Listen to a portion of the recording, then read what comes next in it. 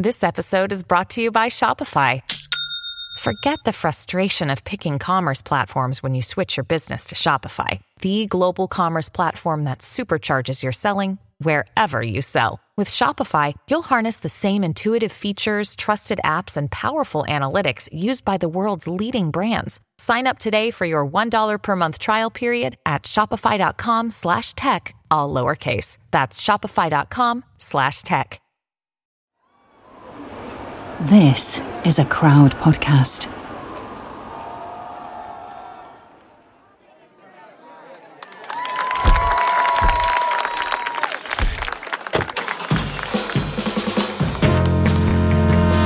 Did you ever see that film, Catch Me If You Can? It's good. Spielberg flick.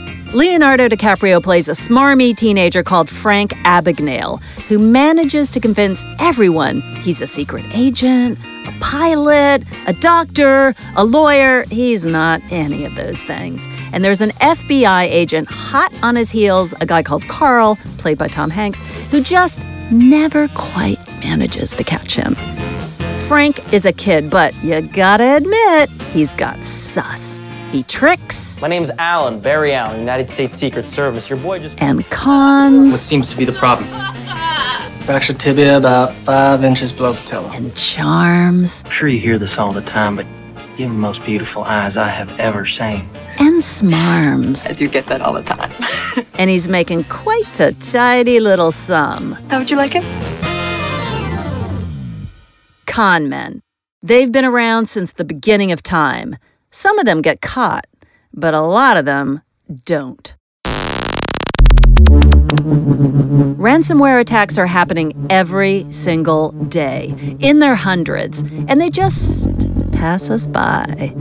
This is becoming an incessant, unforgiving, high-stakes war where the front line is online. You don't have to be a Fortune 500.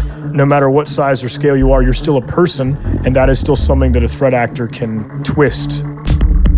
And these threat actors, they're an army of Frank Abagnales. Slippery, but fallible.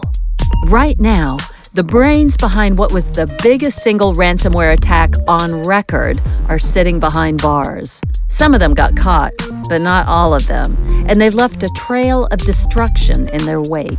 Almost 30 years of hard work.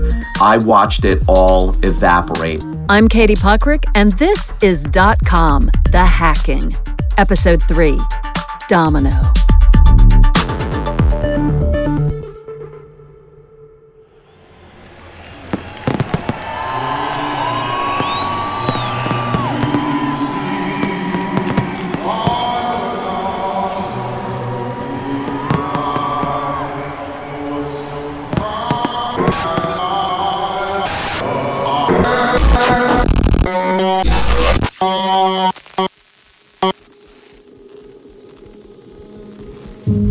Let me set the atmosphere or the mood even for you. It was July 2nd of 2021. It was probably one of the 10 best days of the year here in the New York area. This is Robert Chiaffi. Blue skies, maybe a few puffy clouds that you could look at. Very sunny, very warm. One of those days where you open the windows and let the beautiful breeze and air come in. He's remembering Independence Day weekend in the United States last year. Robert's eyes are lit up, and the American flag that's hanging on the wall behind him in his study dominates the screen. My parents are quite literally off the boat. They were peasants from the mountains of Italy, post-World War II, who were looking for a better life. So my parents landed in New York in 1959 with my oldest brother, who was only 2 months old at the time, and built a whole life here. They came here with a trunk of clothes and literally not even a nickel in their pocket. So they've been able to put 4 sons through college and build a life for themselves, truly experience the American dream. And about 30 years after his parents land in New York, Robert sets up his own company. I was a few years out of college and got together with a high school college buddy of mine and started Progressive Computing. Progressive Computing. It's basically an outsourced IT services company slap bang in the middle of Yonkers, where the skyline of New York City dominates the horizon. He talks about it like it's his baby. Computers are a pretty complex organism. Everybody thinks as a computer as a fixed appliance, almost like a blender or a toaster. You plug it in, you turn it on, and it just works.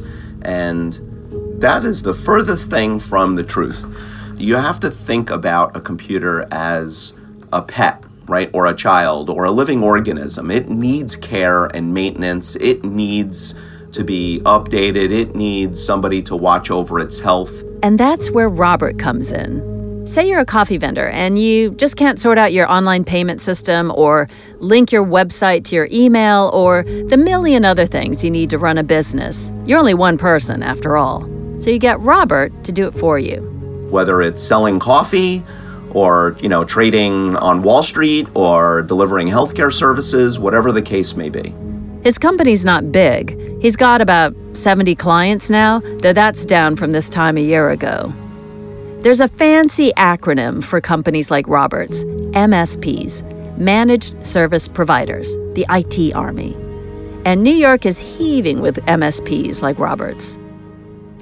There is a feel, if you would, I'll use the term fraternity or sorority. We are all brothers and sisters in this community. Very often, if I run into an individual who is in the same business as mine, but they're a virtual stranger to me, there is an instant bond and connection. We have a lot to talk about, and we appreciate what each other does. But on this one hot holiday weekend in early July last year, Robert's looking forward to having the weekend off, and Monday too. There's celebrating to do. It's been 245 years since the 13 colonies on North America's East Coast said no thank you to King George of Britain and declared themselves an independent, free land, the United States of America. So on this weekend in July, the mood is infectious, happy, busy, noisy, fireworks, bangs, oohs and ahs. There's live music, baseball games, picnics, families a-frolicking. America the beautiful. We're all very much looking forward to the family barbecues. I had a boat ride on the Hudson River lined up and 3 different events that we were doing with, different families in the neighborhood. And many of our customers were also sort of winding down for that 3-day weekend. So we also weren't very busy. It's Friday, a little after 12. Robert's just got one more afternoon of work to get through. Then he can finish up, go outside, grab the sun.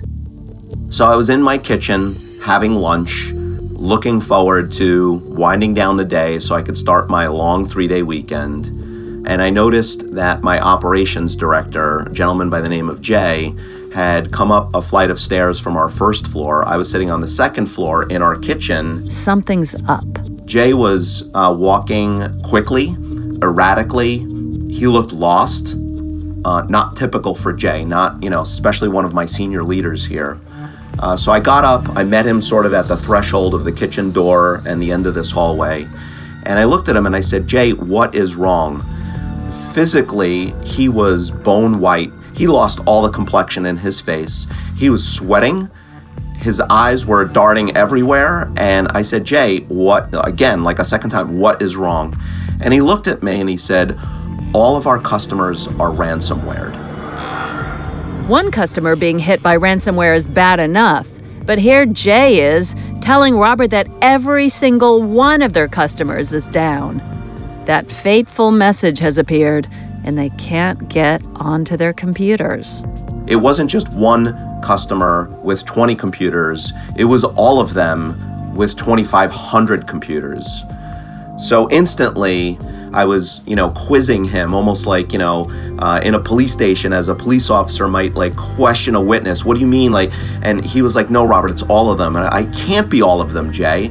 It's all of them. And he started to list their names, and my brain could not process what he was saying to me, because that was, at the time, about 80 different customers that we were supporting with 200 physical sites in 4 different time zones, with about 2,500 computers in total. And for all of them to be ransomwared was unthinkable. Robert knows all about ransomware. The attack on Ireland's healthcare system is still in full swing, and the southern states of the U.S. are critically short of oil following the Colonial Pipeline attack. But those guys, they're big companies with money. Surely ransomware gangs have bigger fish to fry than little Progressive Computing in Yonkers. But it's true. The phones start ringing. Off the hook. Robert's customers, the coffee vendors, and the Wall Street dogs, they want to know why they can't log on. At this point now, I can hear and even see in the office people's expressions because everybody has now a phone in their ear and they're all trying to manage very upset and, angry or confused incoming phone calls. They're not happy. They're paying Robert tens, if not hundreds of thousands of dollars a year to look after their computers. And now he's telling them he doesn't know what's wrong? They were watching their own businesses proverbially go up in smoke. How do you conduct business without a computer these days? I don't know.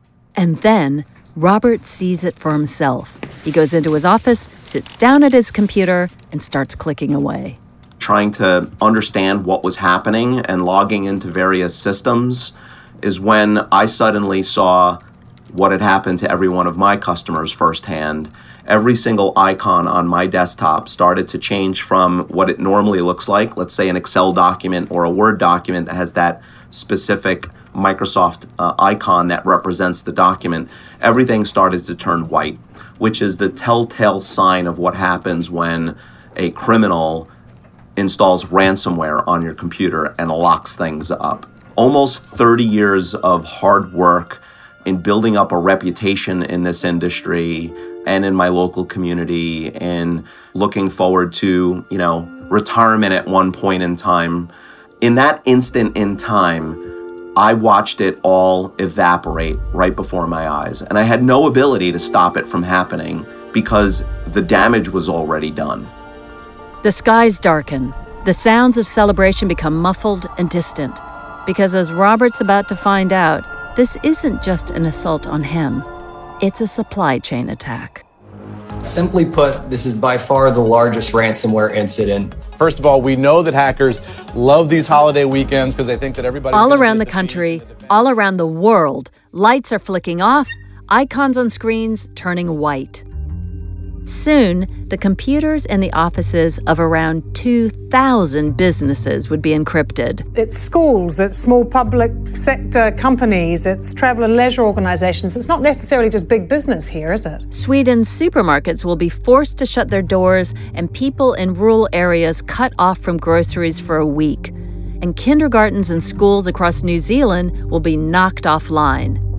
The malware is twisting through a global system, and Roberts just found himself tangled up in the biggest single ransomware incident of all time. It feels like you're in an unwinnable war. I've got 1,000 troops, but I'm surrounded by 1 million enemy, right? And in fact, they've already taken away all my weapons, so I don't even know how to fight them. Hello, it's Tom here, part of the .com team. Eat stress-free this spring with Factor's delicious ready-to-eat meals. Always fresh, never frozen, each meal is chef-crafted, dietitian-approved, and ready to eat in just 2 minutes. I'm a flexitarian, so with a weekly menu of 35 options, there's plenty for me to choose from.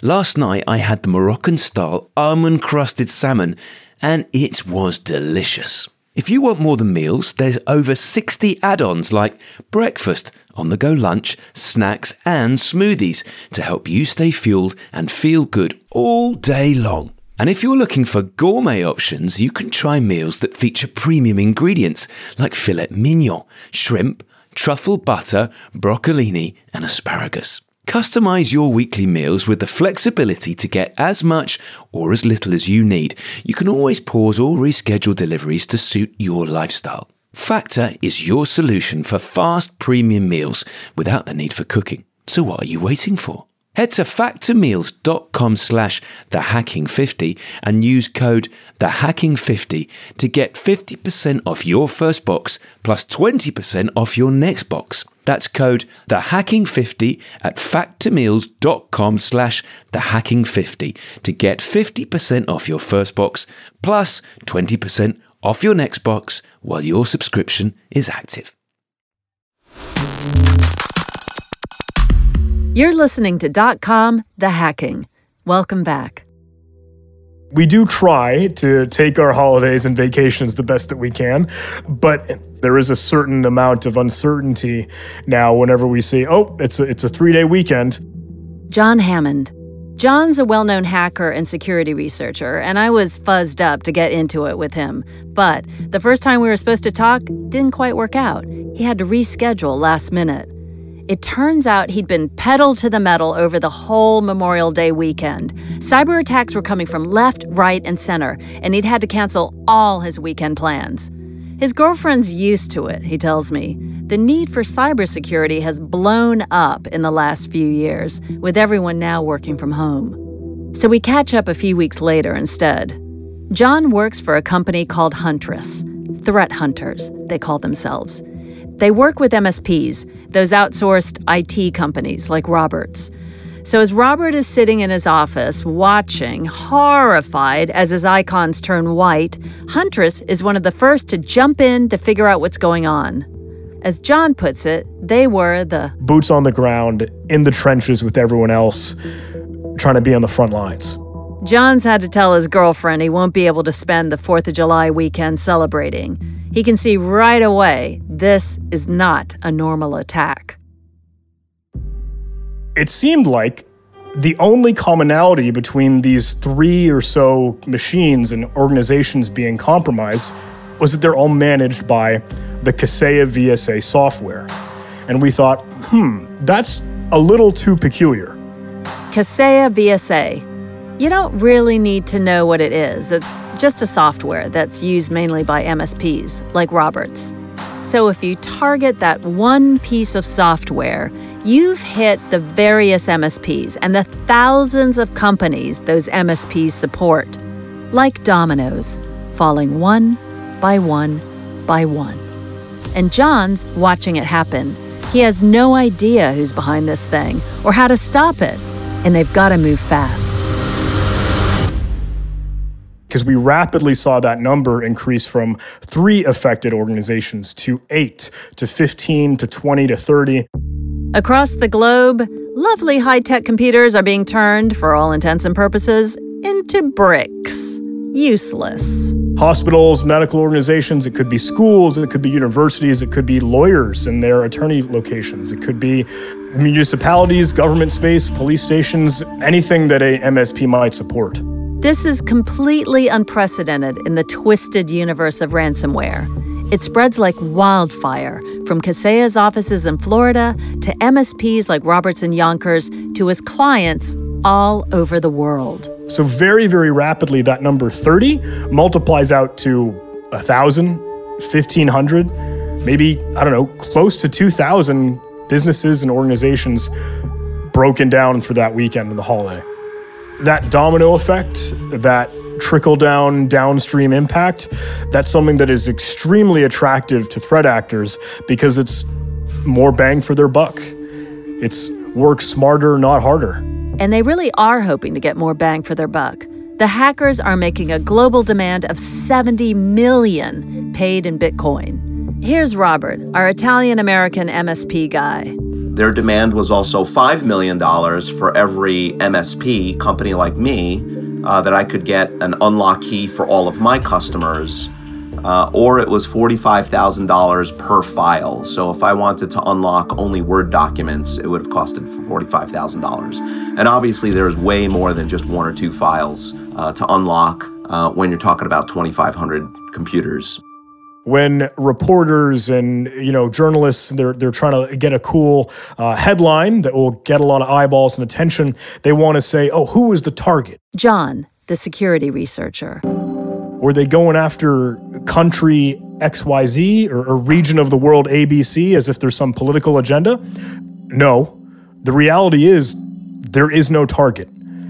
Threat actors will spray and pray across the internet, and if you just happen to be a victim of that, it sucks, but it happens. Do you think that it's something that could happen to anyone and actually ruin people's lives on a really local level? Yeah, there is a certain stigma between organizations and businesses that might think, oh, I'm not going to be a target. They're going to go after the big players in the game. They're bigger fish to fry. Who cares about a mom and pop shop, like local, little old me? I think the reality is threat actors and hackers don't care because you are information. At the end of the day, your valuable data that can be converted into money. I'm interested that the Kaseya attack wasn't launched with a phishing email.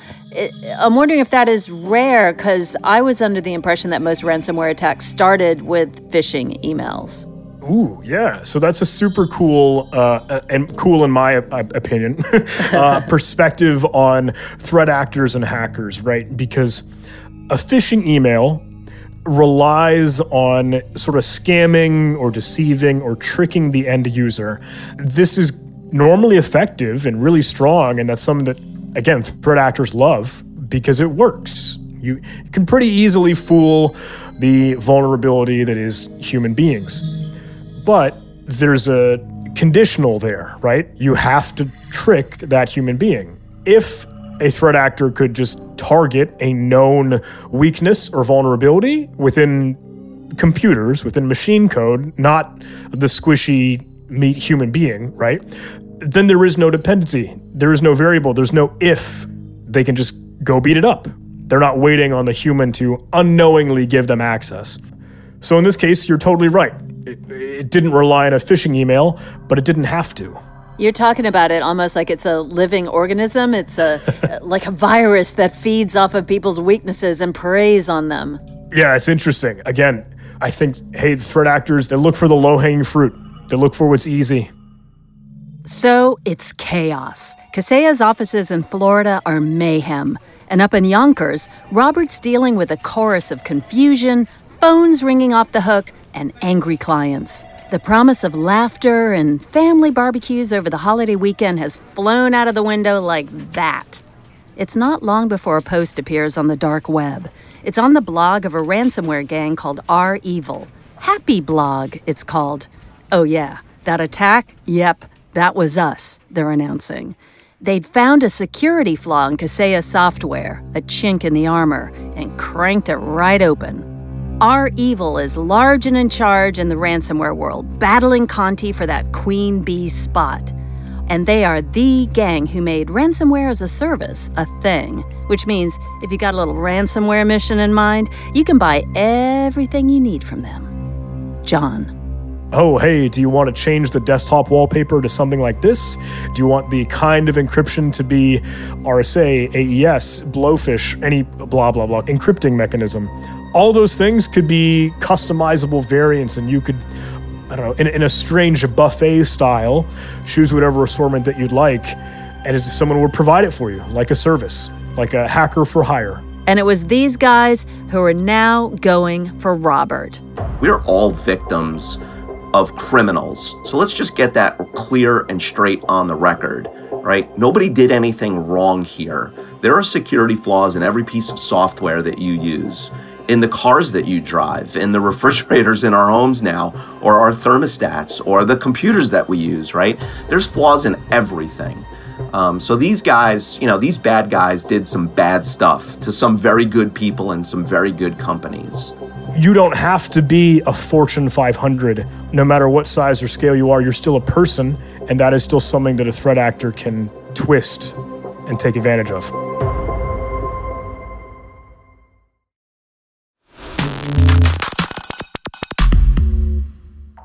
So, Ryan, I'm curious about the fact that holidays apparently are the prime time for these attacks. Why is that? Shh, what are you doing? It's a holiday in the U.S. today. Don't say. Yes. Ryan Chapman, ransomware expert. There are many opportunistic attacks in regard to the United States and the UK and our holiday schedules because they know that folks like myself, I quote unquote have today off. Right? Do I have today off? No. I mean, we're recording this today, and I have about 4 hours work after this to do. And then maybe I'll have, half a day for family time. But in general, they know that many organizations, they're not going to have their eyes on the prize as much as they normally would on a holiday or a holiday weekend. And that's the primary aim. Many of these attacks will occur on United States time, evening or late night, for example, on a Friday, even if it's not a holiday. And this is a pattern I've started to notice. The attack on Ireland's healthcare. At around 1 a.m., 1:10 a.m. On a Friday. JBS, the meat supplier. Reportedly paying the ransomware hackers who breached its computer networks about $11 million. On a Friday. The Colonial Pipeline. The governor of North Carolina declaring a state of emergency as officials urged. On a Friday. And the attack that will force Lincoln College to close after changing the lives of Chicago's black kids for 160 years. Also on a weekend, just before Christmas. But that's a story for our next episode.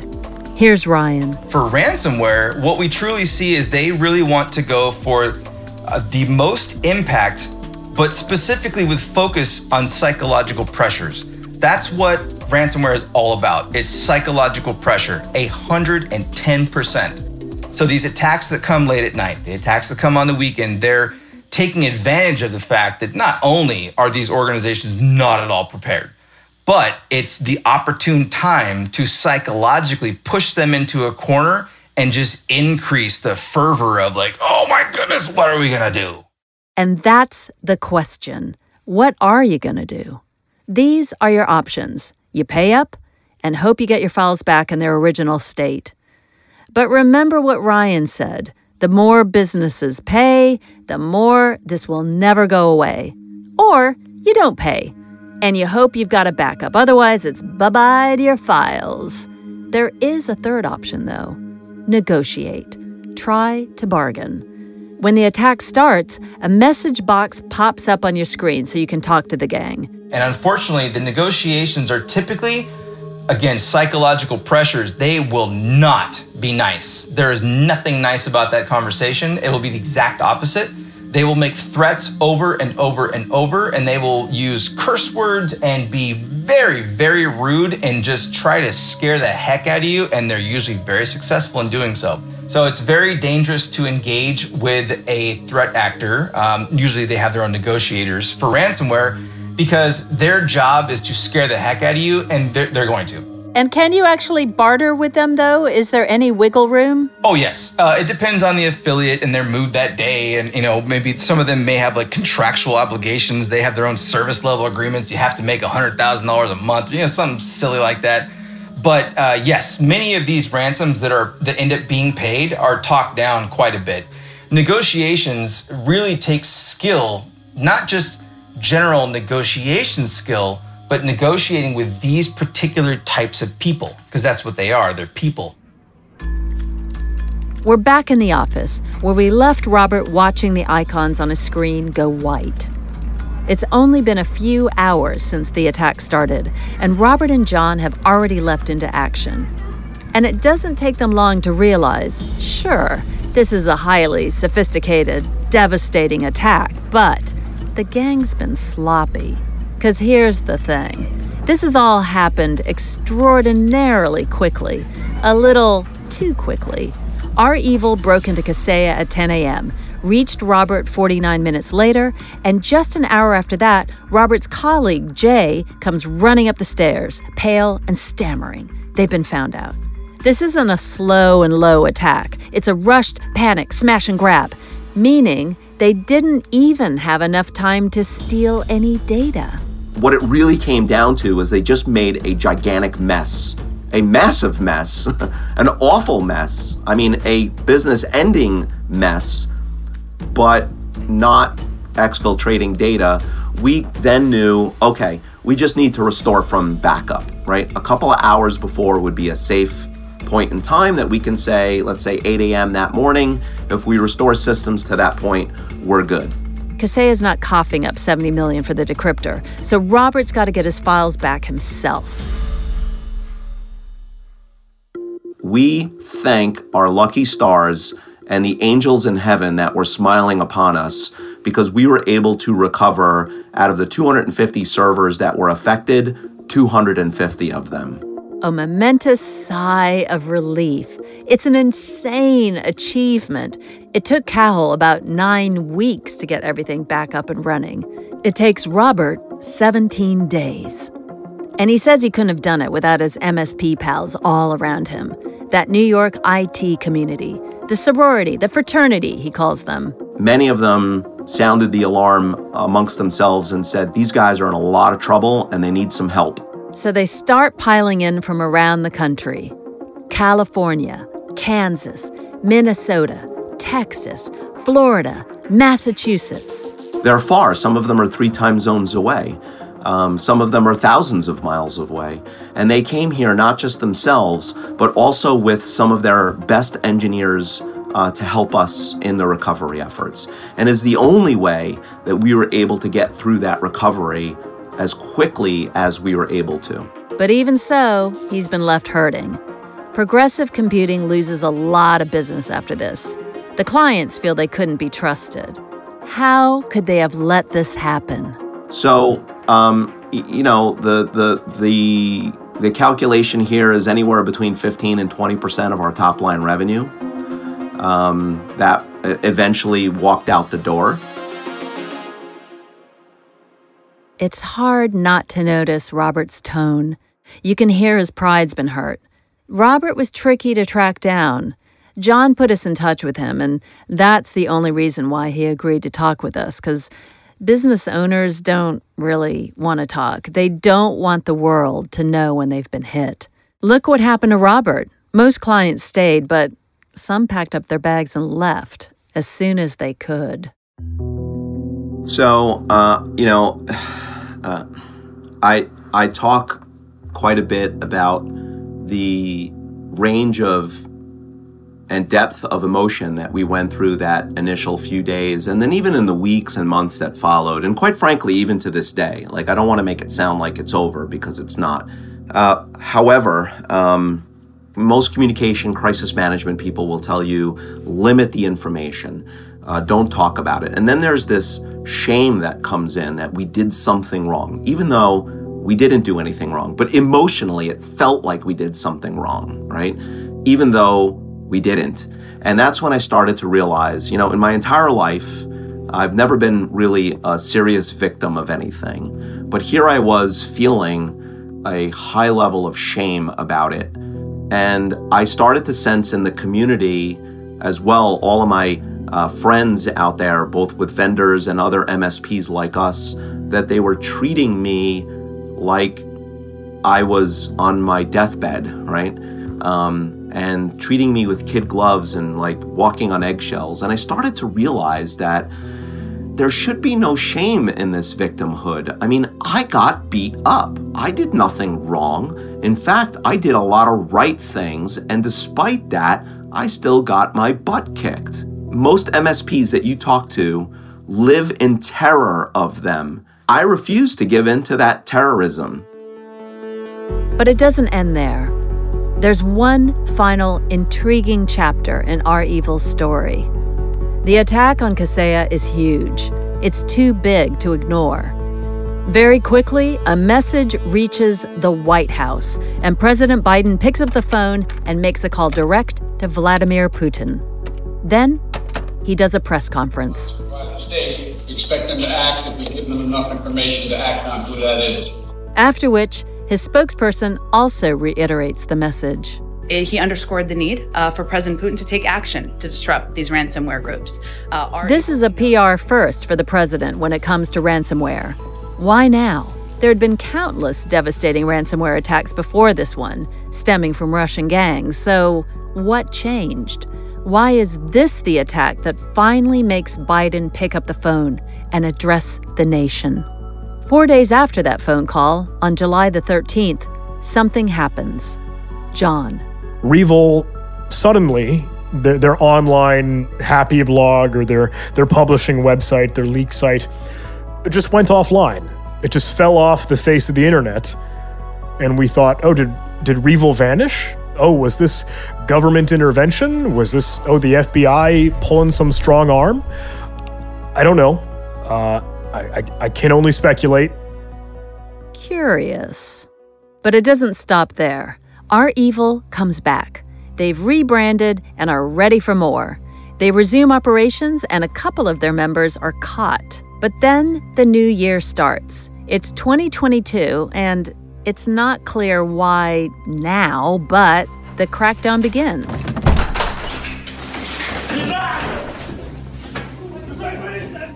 In the early hours of January the 14th, which eerily was a Friday, the FSB, Russia's intelligence agency, storms 25 addresses across Moscow, St. Petersburg, Leningrad, and Lipetsk.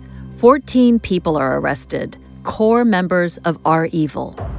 One of the guys sitting in prison right now in Texas is a 22-year-old Ukrainian who, honestly, looks about 14.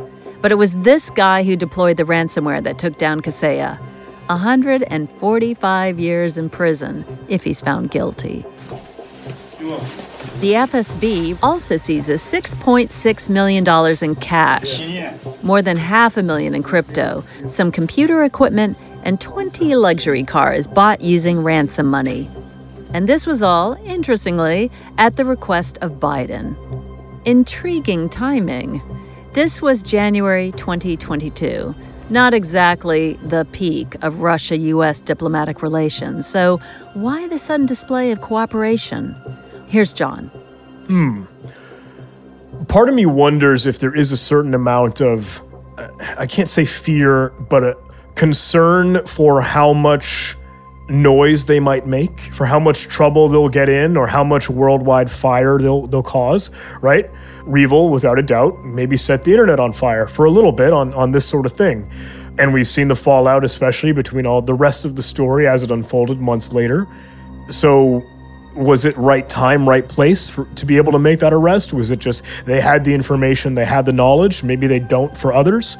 Or was it, hey, you've made more of a mess than we wanted or expected, or you should have? It's now more than a year on from the attack, and I had my eyes on the news during this year's July 4th holiday weekend. But at the time of recording, there's been nothing. We emailed John to see if we missed anything, but he replies, "We're on high alert, but thankfully, all was quiet. Seems he was able to celebrate the fireworks with his girlfriend after all." But it feels like a waiting game. Arresting the key members of one of the world's biggest ransomware gangs is like cutting off one head of a 50-headed dog. Another one with sharper, bloodier teeth just fills its place faster than you can say ransom. Here's a final line from Robert. Would I extend a little bit of empathy for whatever path was put before them in life that led them to behave or act in this way? And I would say, sure, yeah, I would have a little bit of empathy, especially some of the individuals that were caught were in their early 20s. You know, they're adults, but how much life experience do they have? What kind of a crappy life did they have that led them to that? I'm not saying to let them go, but there's a famous individual here in the United States by the name of Frank Abagnale. They made a movie about him called Catch Me If You Can, right, starring Leonardo DiCaprio and Tom Hanks. A lot of people know the film, but don't know the backstory. Frank Abagnale was a real-life human being. He actually grew up like 10 miles from where I'm sitting right now. He's a local to my area. And this is a guy who perpetuated a lot of social engineering crimes and check and bank fraud over the years. And when he was finally captured, he was given two choices by the FBI. They said, you can either rot in jail for the rest of your life, or you can teach us everything that you can come work for us, right? And I think he smartly opted for option 2. Now, he still was punished, and he still, paid his debt to society. But if there's a path, if there's a way for these individuals to pay their debt to society, I think we should explore that. In a funny little twist that seems fitting in a world of spies and backstabbing and the slippery digital frontier, the evidence that Frank was actually hired by the FBI is shaky. The most compelling statements insisting on his Secret Service credentials come from Frank's own website, abagnale.com, But Robert makes an interesting point. These gangs are made up of people. They manipulate in a way only people can. Their members make greedy, dumb, unethical decisions to the destruction of the world around them. So the question we need to ask ourselves is, what sort of people do we want to be in response? But there's a big, fat elephant in the room that we haven't addressed yet. The Russia question. Why Russia? Does Mr. Putin know about these gangs? Does he work with them? Yeah, I know they're angry, and in their mind, they probably have reasons for why they're doing this. But I'm just going to say, their actions affect more than just the people that they're trying to hurt. And in a world where Russophobia is becoming scarily normalized, what about the other countries where ransomware gangs thrive? Russia is a hurricane, but China is climate change. Because Russia might be the biggest, but it's certainly not the only one. That's next time on .com, The Hacking. .com is a Crowd Network original and is presented by me, Katie Puckrick. It's written and produced by Anna Stauffenberg and is edited by Crawford Blair. The music we use is from our partners BMG Production Music. If you want another Crowd podcast to listen to, check out We Didn't Start the Fire. It's a modern history podcast where the delicious Tom Fordyce and I take the lyrics from the song by Billy Joel, and then we use them as our guidebook through all the people, places, things, dramas of the post-war world. From the Beatles to bombs, from Maryland to the Mafia. Just search We Didn't Start the Fire in your podcast app. Thanks for listening.